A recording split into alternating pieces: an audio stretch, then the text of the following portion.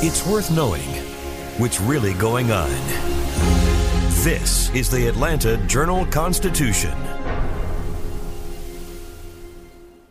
Donald Trump has been indicted in Atlanta. We have so many court dockets to follow, but we haven't really seen anything yet. The Atlanta Journal-Constitution has covered every moment of this historic case. I've been writing about this investigation for 2.5 years. Our team is led by reporters Bill Rankin and Tamar Hallerman. Follow our coverage on AJC.com and listen to new in-depth episodes of the award-winning podcast, Breakdown, the Trump Indictment, only from the Atlanta Journal-Constitution.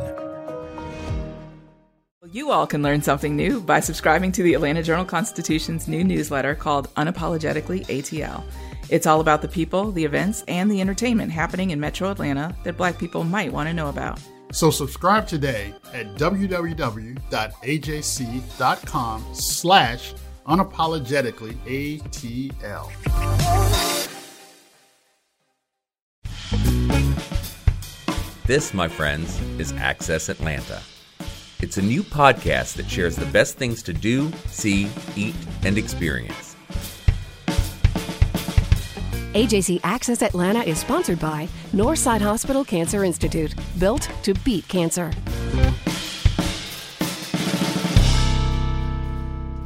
Hello, Atlanta. Thanks for joining us. I'm Shane Harrison, your host for the AJC's newest podcast, Access Atlanta. Later on, I'll give you some events that are happening around town over the next 10 days. But first, we're going to visit with one of our reporters, Nedra Roan, who does the Talk of the Town blog, is here to share a story with us. Welcome, Nedra. Thanks, Shane. So, what have you brought us this week? Well, I spoke to a very interesting gentleman named Jim Hill. He's an artist originally from New York. He grew up in Brooklyn and the Fort Greene projects. And he developed a very interesting style for his art just based on his level of poverty. He didn't have access to certain art tools, traditional tools, and so he made his own. Right. So it's sort of like an urban folk art, I guess. Something like that, yeah. I mean, he looked out of his window and he based all of his artwork on what he was seeing in his neighborhood. He used paper cut up in small pieces to create mosaics. And that's how he got color, because he didn't have paint. He didn't have, chalk. Right. He would burn matchsticks to do charcoal drawings. Cool. But then, ultimately, later, he had opportunities to go to a traditional art school and learn some of the techniques that, that he still uses today. Right. Well, so he spent a lot of time in New York, but he's now here in Atlanta, right? Yeah, he moved here quite a while ago. He has been a teacher traditionally, but he had a very interesting path to Atlanta. He was a top model in New York for quite some time. Right. And he worked for Ford Models. Yeah. He could be seen on billboards all over the city. Wow. And had this moment of reckoning with himself where he decided that he couldn't appear on ads for liquor or cigarettes or he calls it womanizing. He was with lots of women in these pictures, and he said it was so distinct from who he was and so different from the message he was trying to share through his art and his other work that he just couldn't do it anymore. So that ended. He then ended up working with homeless people in New York and, worked his way to Atlanta. Right. Right. So, and he's had a little controversy with some of his art, right? Yeah, he sure did. So there's a particular piece of artwork that was based on an image that John Lewis, Congressman John Lewis, had talked about. He had this piece called the After Church Barbecue. And it's a picture of an African-American man who's being burned after being dismembered and disfigured by a group of white men. And when he first put it on display in New York, it was in a state building, as part of a larger display. And people were offended when they saw it. And they actually, some groups would cover it up Right. And put a cloth over it so that their children wouldn't see it or they wouldn't see it. So he felt kind of bad about that. He said he shoved it under the bed for years and didn't pull it out until he got here. And he is showing it now at this photo gallery on the West Side. He recently showed his work here in town, right? Right. That was the first time that he unveiled the after church barbecue painting in many years. He had been keeping it under his bed. And he showed it to groups here that have ventured to Douglas Stratton photography on Atlanta's West Side. Right. And you can't see his art necessarily in galleries right at the moment, but you can go to the internet and find it. Yeah, he has a website. It's jimhilljr.net. And there's also contact information on there where you can reach him directly and certainly view the work in person if you're local. Right, because he's also selling his work. He's raising money. He also does some charitable work as well, right? Yeah, he started this back in New York when he was working with homeless, and his whole goal was to do the modeling and earn $15,000 a day so that he could launch his own charitable home. And he wanted to have a place where men, women, and children could stay and get their lives in order. He wants to do that here in Atlanta, and so that's part of why he's showing his work again and selling it with the hopes of ultimately building Jim Hill House. Cool. Well, that's certainly an admirable goal. Yes. And, ambitious, but admirable. Yes. And so Nedra spoke with Jim Hill about his work and about his charitable work as well. And so here is her interview. This is Nedra Roan with the AJC interviewing Jim Hill, mosaic artist. Morning, Jim. Good morning. How are you? I'm good. How are you? I won't complain. Okay. Well, the first question I want to ask you is tell me just a little bit about how you got started in art. What was your first experience with art? Well, my first experience was going to John Jay High School, and they really loaded me up with a lot of art equipment, okay? But before that, I didn't have the equipment. And it was my uncle, who was an artist, who saw my gift, because I used to use matchsticks, to use charcoal. And I would, how could you say it? I would resurrect ballpoint pens, and I was just working, but I didn't really have any equipment. But my uncle, he encouraged me to just continue because he saw I had a gift. And when I went to high school and I saw all the different types of supplies, I just went paint crazy. I fell in love with painting. Tell me a little bit about your process with mosaic art, because that's something that really has become your signature. Oh, yeah. Well, what happened was that I was offered a scholarship, and when the scholarship didn't come through, I didn't have any more paint. I couldn't afford it. We were on a meal ticket mission. There was 9 in the family. So I said to myself, this is not going to stop me from painting. So I went to Brooklyn Heights, and I started to look around, and I saw recycled magazines. And with the recycled magazines, I said, oh, you know what? I'll use the color from the magazines. So I took all the complementary colors out, all the supplementary colors, and I just started putting them in large jars. I had reds, blues, greens, orange, and I was just, okay, now I can paint. I don't have the pearl paint, oil painting paint, but I have paper, and that's what I started with. And would you draw before you started doing that, or how did you compose your figures? Yes. First of all, I would go around the community with a sketch pad, and I would draw people. And from the people that I drew, I would eventually bring it home and draw it on a piece of cardboard. And then I would put the paper to it. I mean, like, the first love was anything that was going on in my neighborhood, I wanted to depict it. All the joy, all the pain, all the fightings, all everything. I just wanted to put it on paper. Right. And where'd you live? What neighborhood was it? I lived in the Fort Greene projects.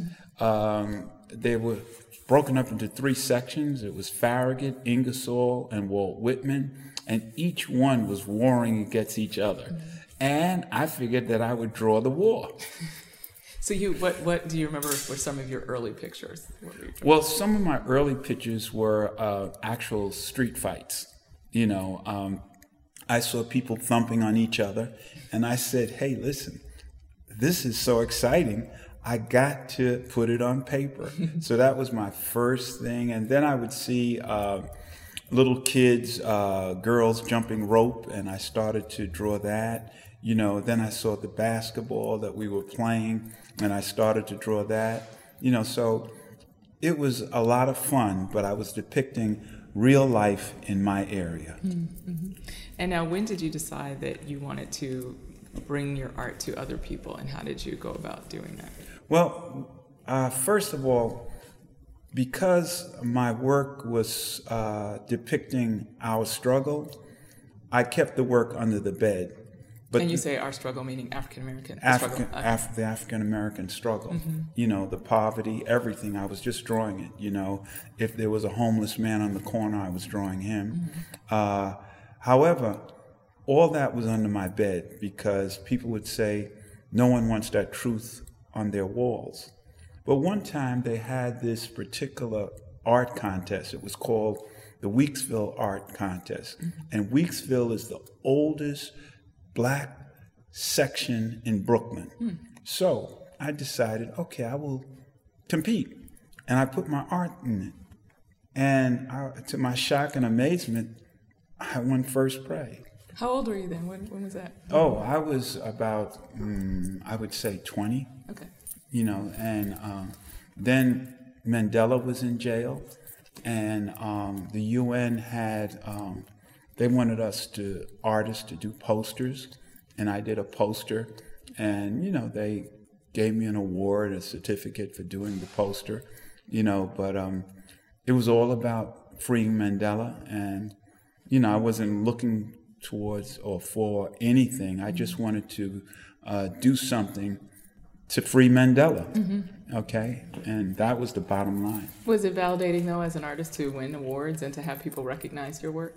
Yeah. After a while, I said to myself, you know what? No one wants this truth on their walls. But because of the fact that I was taken off the street because they said I had a gift of gab, and I was put into college, I said, you know what?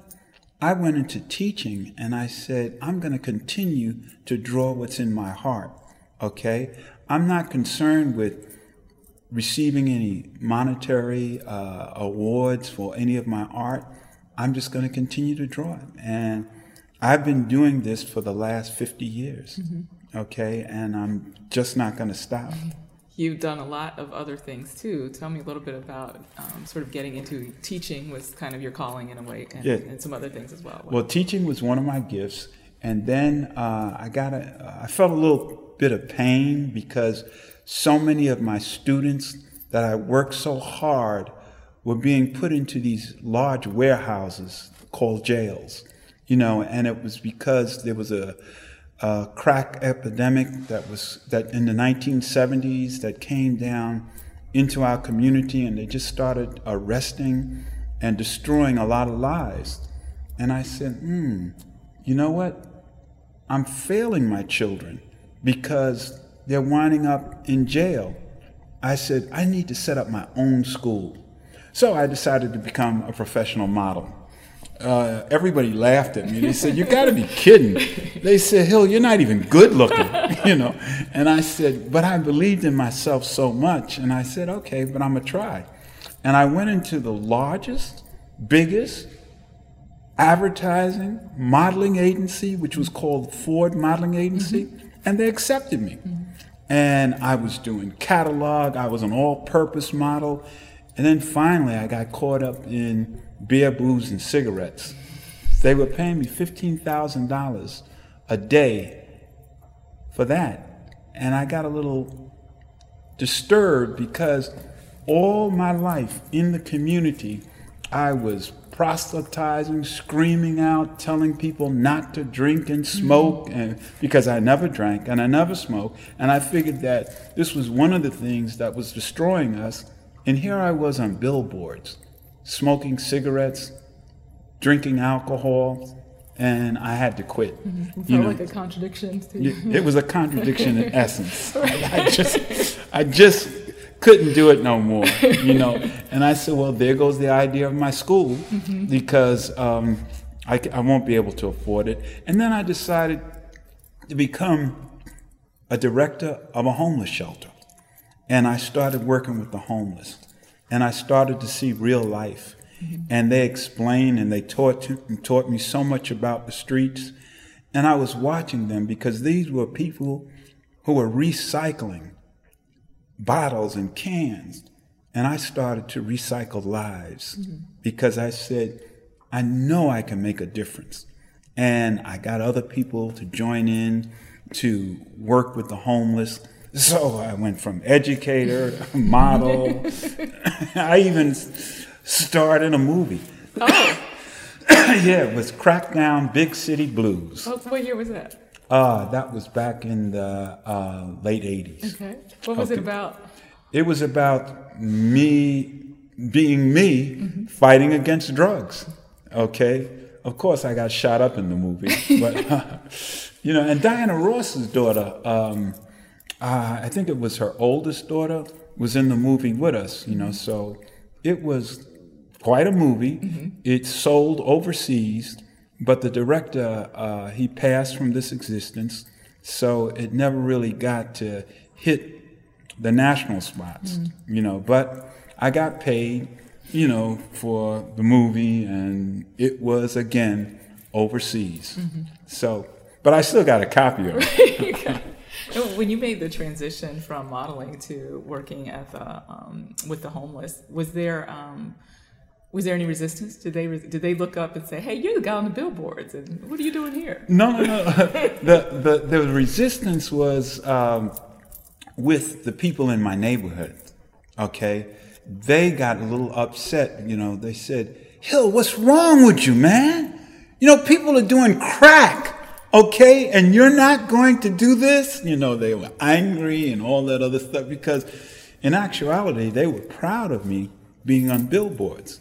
But I was trying to tell them, no, this is for the wrong reason. This is not what I want to put out for young people. So, but the homeless men, they just wanted to eat, and they just wanted a place to sleep. And my art became an avenue after a while, because I sold an art piece for $3,000, and I was able to buy showers, because the thing was that we used the basement of the church. It was St. Anne's Church in Farragut community.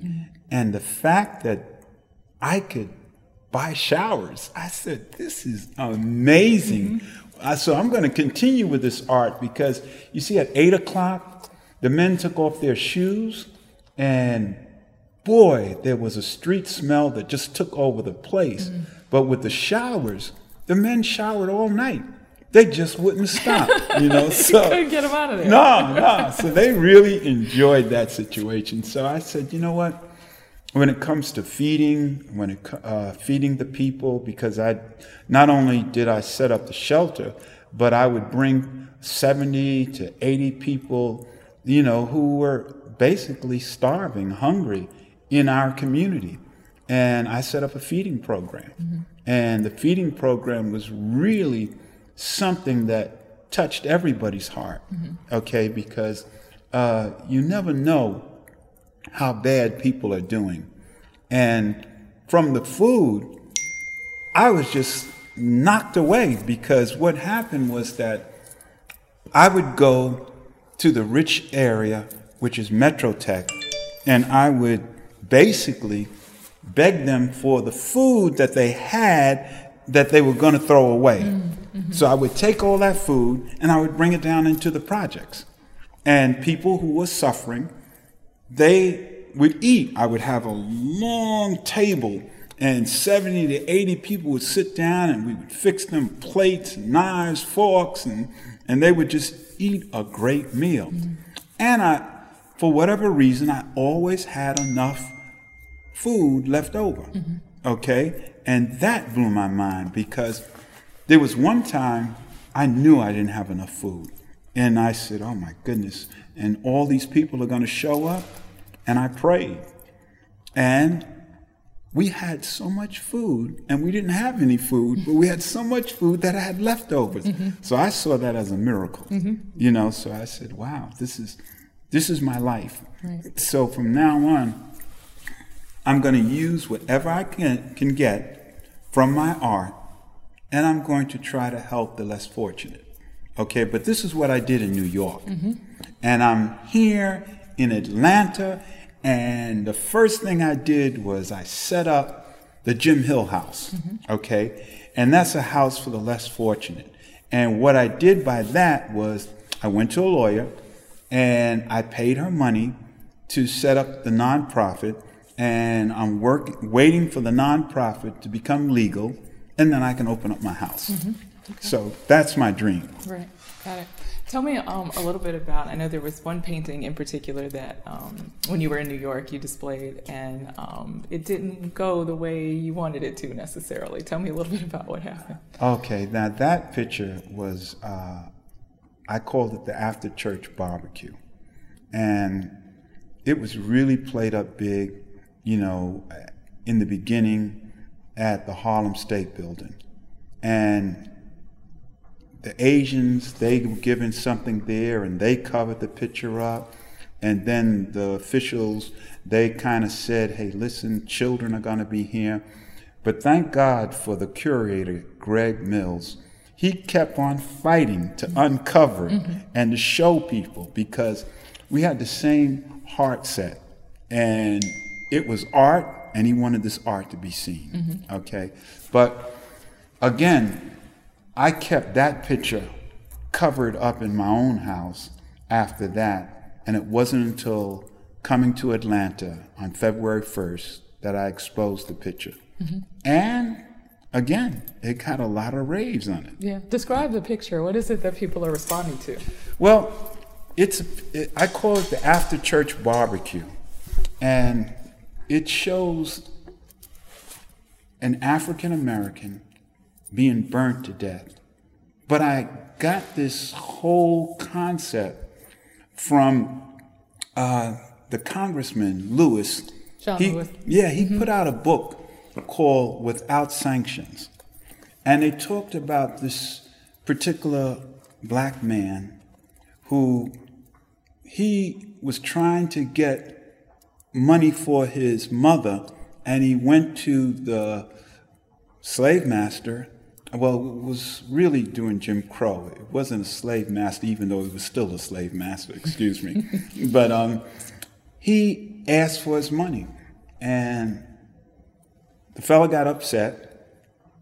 He took out a gun, and the young man threw the hatchet, and the hatchet hit him and killed him.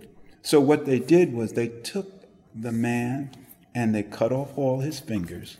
They cut off his manhood. They cut off his ears. And he never said a mumbling word. And then they started to burn him. And his eyes started to bulge out. And this was the only time he spoke. And he said, "My God, my Jesus." And that moved me so that while I was doing the picture of the man being burned to death, all I did was cry and cry and cry, you know, because this was something that to me was so close to Jesus in his suffering. So I saw a connection, and I understood his faith, and it only gave me a greater faith, you know. So bottom line is that I will serve my God through my art. And that's basically what the picture was saying. How do you feel your art has evolved over the decades? Well, it's gotten more and more, how could I say it, powerful to me, because when I first started drawing, if you looked at my early mosaics, you will see that none of them have eyes. And I just didn't feel that I was human enough to draw anybody's eyes, because to me, the eyes are the windows to the soul. And since I didn't know that soul, I said, nah, I'm not going to allow myself to draw the eyes. Mm-hmm. But as I grew in it and I got more confident and I prayed more, I began to draw the eyes on my figures, okay? And the pictures became more and more realistic, you know, almost to the point where people started to depict them as portraits unless they came up real close and saw the little pieces, because I began to blend colors with the paper. And the blending of the colors, you know, I could look at a human being being black, brown, yellow, or white, and I can draw the little shades in there, okay? And that became real, that I was able to actually do portraits. So I went to Ghana, and I started to do portraits of the little children laughing and enjoying life. Mm-hmm. You know, so it really has evolved. And the point is that I just hope it could bring out hope. I just hope it can help people to understand that what I'm talking about is our history, not just Black history. And this is something that we went through. And for us to come closer together, we have to accept what went on in the past, because to be ignorant of the past is to be ignorant of the future. Mm-hmm. Do you have, would you say that people who are interested in your work are all people, or is it really just African Americans who typically are interested? The funny thing about it is that it seemed to me that all people are interested, well, if you call people who are buying the work, mm-hmm. you know, I find that whites as well as blacks are buying the work, you know, so that was, you know, some are saying to me, especially the white folks, is saying that this is a masterpiece, you know, and the black folks that are buying it, they just say, hey, man, this is good art. You know, mm-hmm. I'd like to have this in my house, mm-hmm. okay, because it's our history. Mm-hmm. So it just seems like all types are gravitating to it. Mm-hmm. And other than your ultimate goal, which is to build Jim Hill House, what are you working on now? Well, what I'm working on right now is what I call kindergarten art. As an educator, I've been teaching for 30 plus years.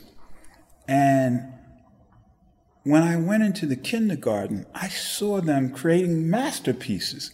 And I said, wow, I don't know if I can do that. So that's what I'm trying to do.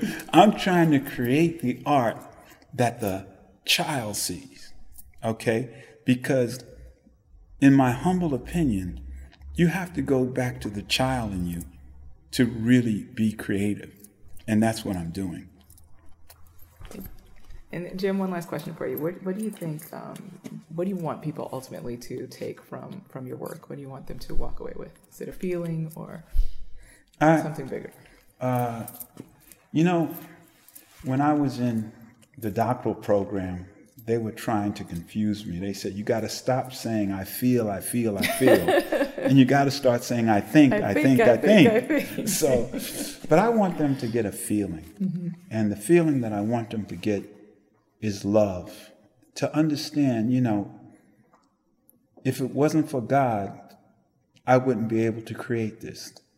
And all that I create, in my humble opinion, I feel it is my life purpose to give it back.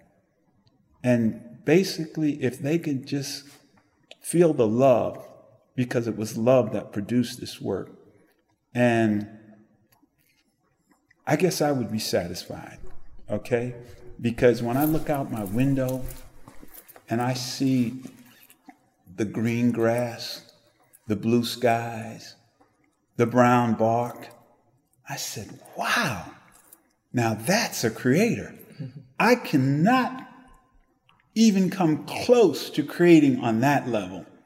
And then I say to myself, well, let me at least try to go into the God inside me and see if I can create on this level so people could see how much I love and how much I love life and how much I'm trying to depict life so they can understand it's all about love.